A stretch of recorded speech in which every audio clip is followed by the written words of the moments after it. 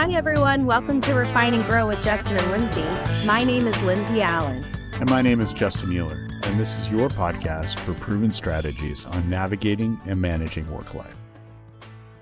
So on this episode, we are going to talk about one of the best pieces of advice that I received from Shanae, which was don't try to understand why if you can't influence it.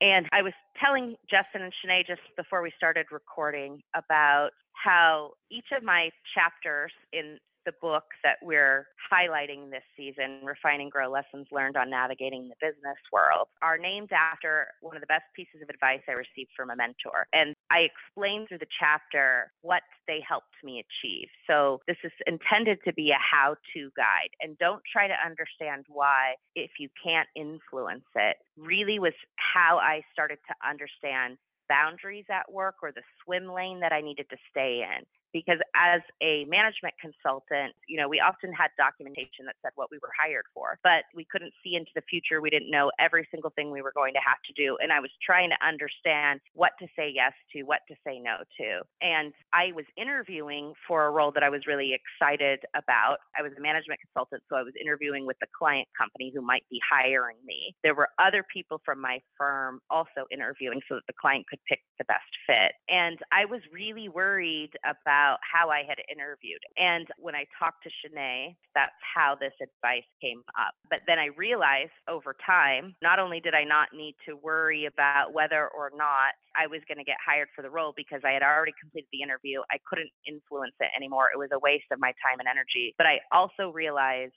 that I could apply that in a project setting, in a work environment. And so, Shanae, I kind of want to hear from you. Where did that advice come from, and how did you use it in your career?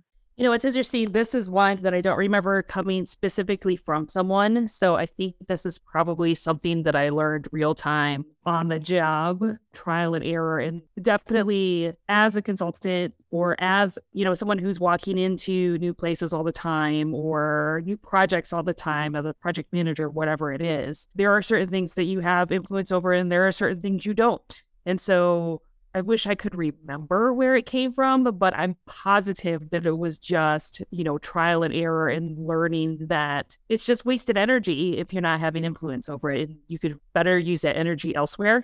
Right. Justin and I interviewed you for our last season when we were talking about what was some of the best career advice that you had received. And Justin had brought up how great you are at setting boundaries. And I imagine that don't try to understand why if you can't influence it was probably one of your mantras that you used to help set those boundaries. Can you talk about other sort of mantras or maybe rules or pieces of advice that helped you learn how to set boundaries, how to stay in your swim lane, how to understand what should I focus my time and energy on and what should I not, or how I should prioritize that time and energy? Yeah, it's really for me about how much energy you have to commit to something a day, whether it's physical energy, mental energy, whatever it is. There's a finite amount before you start not being as productive. And for me, it's, how do I stay the most productive? And I know myself well enough to know what that looks like for me. So, how do I stay productive and drawing boundaries around where I will be most productive. So a big part for me is knowing where I'm going to be tapped out and making sure that's not an issue on the regular. So a big boundary for me is I have 3 kids. And so I know that I need to have energy left for them at the end of the day too. So it isn't realistic for me to work 12-hour days every day all the time, because at some point I'm no longer productive. I've become worried about what's happening at home or things like that. And so that's been a really clear boundary for me that I've been able to set, is to say, this is what I need to do for my kids and for my family at home. And so I know that at this point, anything beyond that, I'm just not productive anymore. So that's where we draw that boundary. Yeah. I don't even know how you work like 4 or 5 hours a day and have the energy for 3 children. It's a lot. So you do have to divvy it out. And Justin's talked about this in the past where he said, no, you have to think about your brain. It's a muscle and it needs rest and relaxation in order to be more productive and work regularly.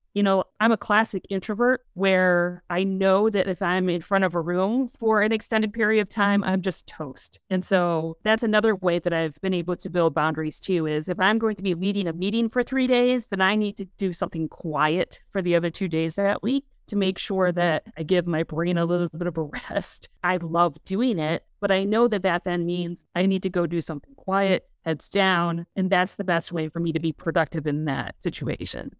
Yeah, I relate to that a lot because I'm an introvert as well. And following with the theme of setting boundaries, staying in your swim lane, giving your energy to what's worth giving your energy so that you aren't feeling overworked and unproductive. Another piece of advice you reminded me of, you said when we were in grad school together working on our master's, there was a professor there whose advice in one of our courses had really stuck with you. And that advice was to never care more than your client as a management consultant. Can you speak to why that resonated with you?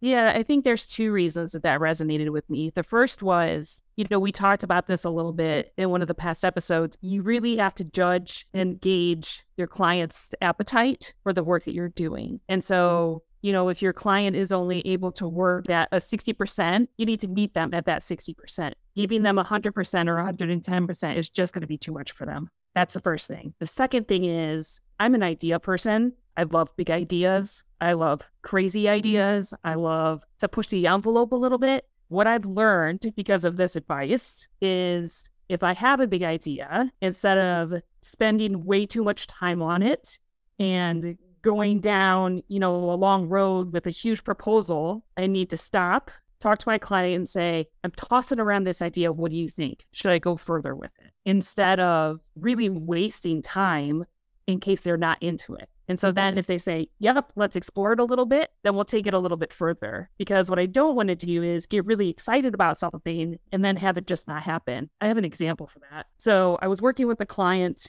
We were doing readiness and it was a nationwide project. And, I love to do big readiness events that get people involved, get people hands-on, the whole thing. And so in our team, we had sat down and thought, wouldn't it be great if we got a tour bus and drove the tour bus around the country, set up all of these big events, make it like a carnival. This would be so awesome. And we spent days talking about this. So we had weekly touch points with our clients. And so we spent days before this touch point, presented it to the client. And the client was like, I don't think so. Let's put the brakes on. It will never get approved. The budget's going to be out of control. So we were like, okay. So over iterations and iterations and iterations, this giant nationwide event that we were planning ended up being 3 posters in a break room. It was a perfect example of, you can't care more about this activity than the client does. And it was just such a great reminder of put the brakes on before you go too far down a road that maybe isn't where your client's trying to go.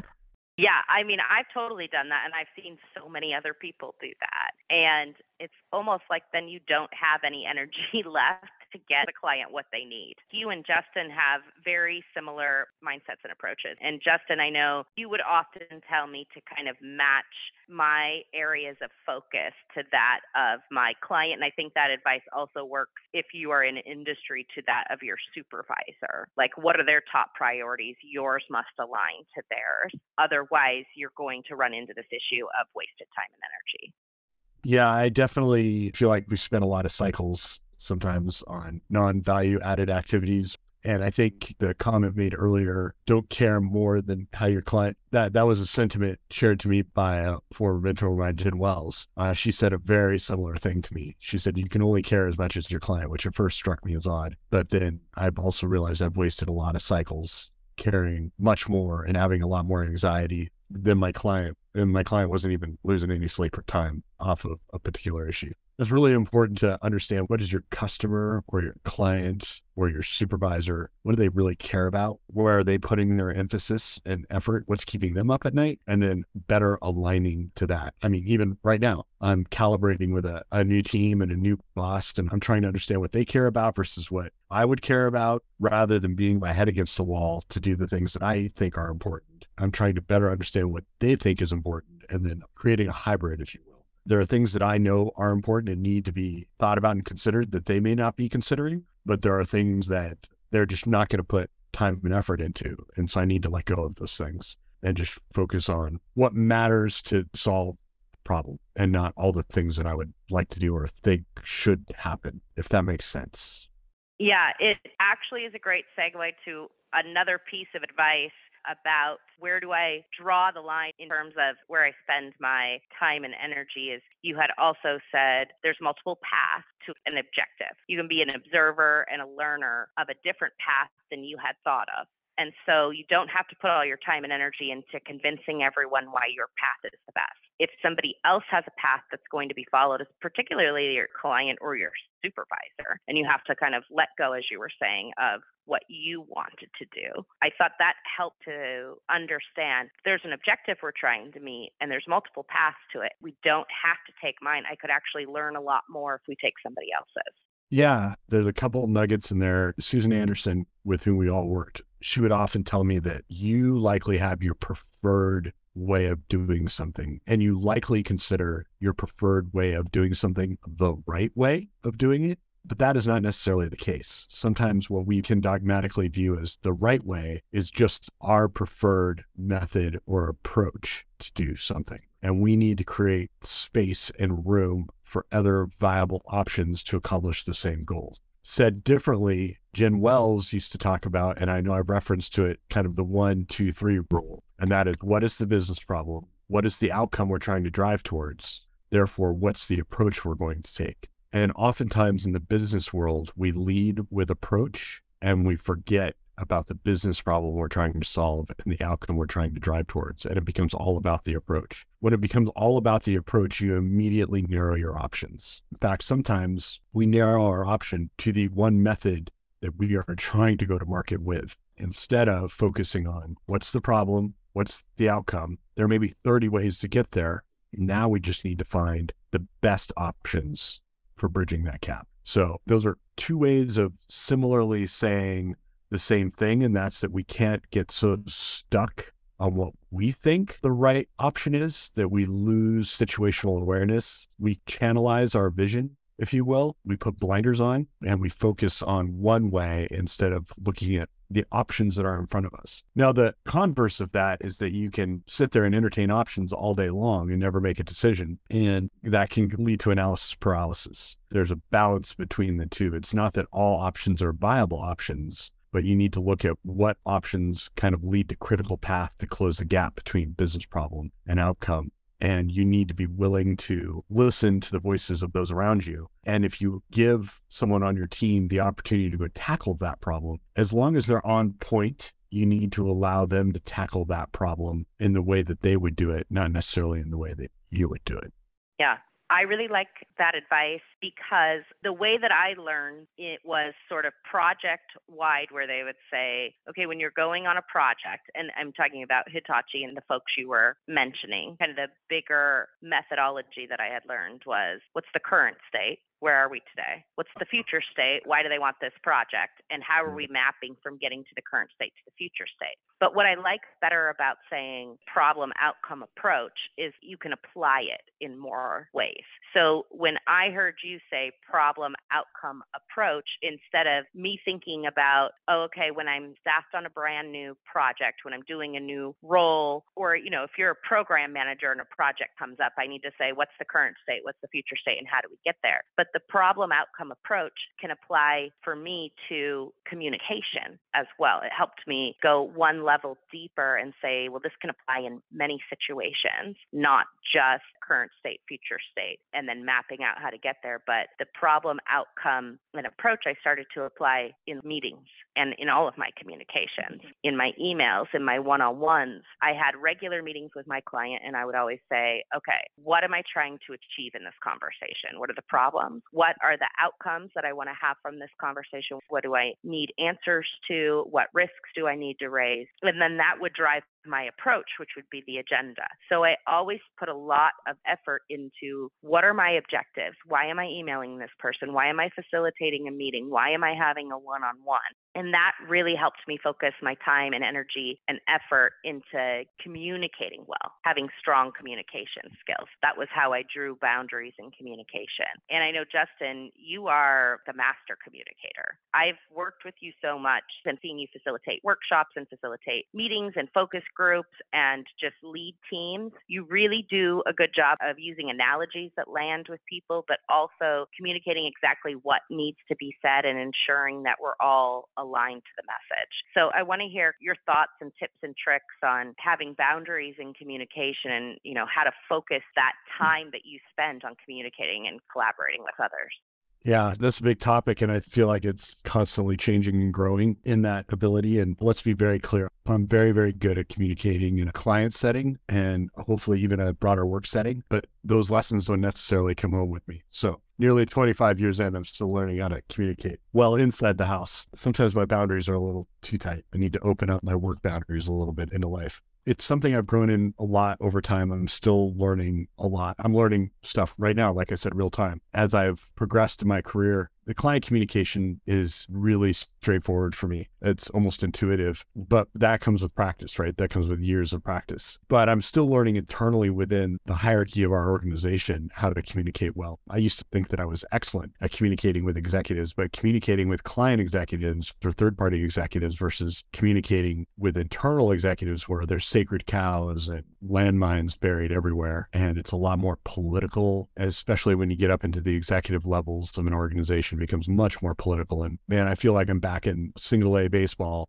right now, learning how to hit, how to throw, how to catch. So kind of relearning those fundamentals all over again. But I go back to that 1-2-3 rule. That's something that I still remind myself with today. That kind of business problem outcome approach, I think fits whether you're trying to solution a multi-month or multi-year problem. But I think it also works when you're setting up a meeting or you're drafting an email. So a lot of the questions I'll ask myself now, because I'm back kind of at single A minor league baseball, learning how to communicate internally to executives, I'm speaking this stuff to myself all over again. So before I draft this email, what problem am I trying to solve, right? Or what opportunity is there that would merit this email? What kind of outcome am I driving towards in this email? Because you never write an email to an executive unless you're asking them to do something. So what do I want them to do? Or said another way, what do I want them to do, know, or say? And then, okay, so based upon that, what content does my email need to have? What do I need to draft? And then because it's an executive team,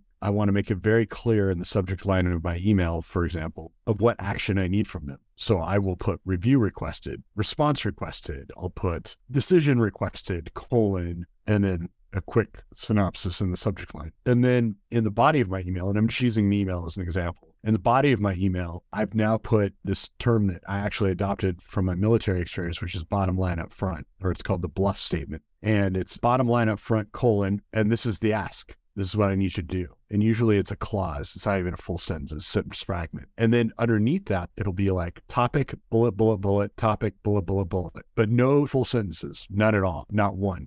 And so it's usually something that I can expect my boss, who's a senior vice president or one of the executive vice presidents, to read in 30 seconds or less, because that's about all the attention span they have. So I highlight all of that, kind of go through that long, maybe slightly laborious tale to say, one, I'm still really learning. It goes back to the 1-2-3 rule, which I've talked about many times on this podcast, and just knowing your audience. Who am I talking to? The folks that I'm drafting emails to now, they don't need a lot of context, but they need to know what I'm asking them to do pretty spot on, pretty quickly. A lot of my customer interactions that I still have, those cats, they need context. And they need lots of context, but it's still figuring out how to frame that context in such a way that I'm not writing War and Peace or Anna Karenina, but writing something that's readable, actionable, and can be consumed in a fairly short period of time. And I think it was Hemingway basically said that it's a lot harder to write succinctly than it is to write verbose